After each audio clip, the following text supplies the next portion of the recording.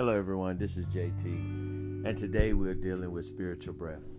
I want to talk to you about aborting the process. So many times we get caught up in situations and we try to accelerate things and we try to go the fast way. In other words, microwavable processing. Put a few numbers in and boom, it's finished. When it comes to your spiritual walk, it's not that easy.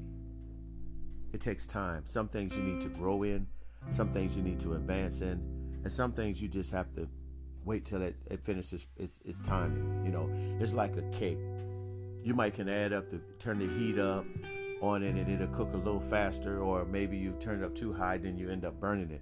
But if you have the right temperature, it comes out perfect every time. Well, when it comes to the things of God, there are times when you feel like the heat is being turned up, and then sometimes it feels like it's not enough heat for you. But at the end of the day, it turns out to be it comes out the right way. It comes out the right temperature. It comes out the right look. It comes out to be exactly what it needs to be. What am I saying? Your Christian walk means that there are times where you're elevating. There's times where you're finding some new understanding of what you're going through. And there are times when you're just excelling.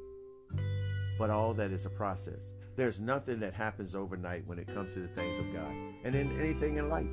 Just like your kids, you all that have kids, not one of them came out the womb walking. Some of them crawled, some of them scooted, but eventually you all get to a part where they begin to take steps. And you celebrate them with it because you remember the journey, you remember the process. It's amazing how when you get saved, you forget about the process and everything has to be done like yesterday. And I believe that's because the adversary has somewhat convince you that you have to be in a hurry to get to one place or another. And most of the time when you rush things, you miss out. See, the devil wants you to miss out on some of those key things that you'll learn as you're going through the process, as you're going forward and becoming who and what you are in Christ. When you start to see the revelation of your knowledge and your wisdom that you obtain through going through the different doors, through the different trials, through the different tribulations, and learning how to trust more on God and trust more on yourself. Sometimes we want to abort that process because it's easier just getting to the end. Think about a sprinter.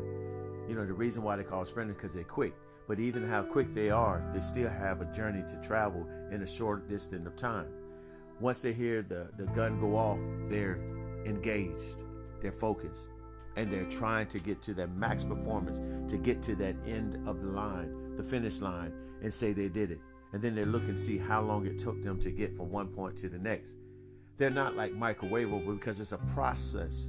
They're learning how to breathe, how to move their body in unison as they take breath, how they put their feet down and pick it up at the same time, the pattern that they have, the rhythm that they're having between the heartbeat, the arms and the legs, everything working in one unit. They're getting it together. But they understand it took a process to get where they are. And it's going to take even a greater process to get to the finish line. You all have to understand in your life, stop trying to find for the easy way out. Sometimes you just need to go with what is laid before you. Sometimes you don't have the opportunity to change how you go through the trials or how you enter into these different places. Sometimes you just have to ask God to help you as you go through the process. Stop trying to always find a way to try to abort it, but ask God to help you to find out the right way to go. Because the Bible says, I'll make your crooked pathway straight. And he said, I will put no more in you than you can bear. And we have to understand that no matter what we're going through, 1 John 4:4 says, you are of God. Little children, you have already overcome this. For greater is he that is in you that's in this world. With them saying that you have already overcome this, no obstacle that you face, you won't win. I'm telling you, you're going to win at all ends. Now, how long you be there, that might be another story. How long you have to endure might have to be another story. But one thing I do know is that you're going to come out victorious eventually. Yeah, eventually it could be a long time, but just know if you stay in the progress, you stay in the work, and you stay in the efforts, there's so much you're going to obtain, so much knowledge, so much wisdom that you're going to get. And like I said, you're going to learn more about how you interact with God. You start seeing how God moves, but most of all, you're going to learn how to deal with yourself and come to one with yourself as you begin to take on the journey. Family, if I could say anything to you, it would be this. Keep striving for excellency. Keep on striving to be the best you can be. but make sure that you're learning in the process, because I don't want you to be a redo. Do this all over because you went a little too fast in one area, too slow in another, and then cause you to go back over because you didn't learn the vital key that God was trying to share with you. Remember, James says that let patience have her perfect work, because he knows that everything works what? Against your patience. They want you to understand that it's a faith-building moment, a faith-building trust moment that is being established through your trials and tribulations.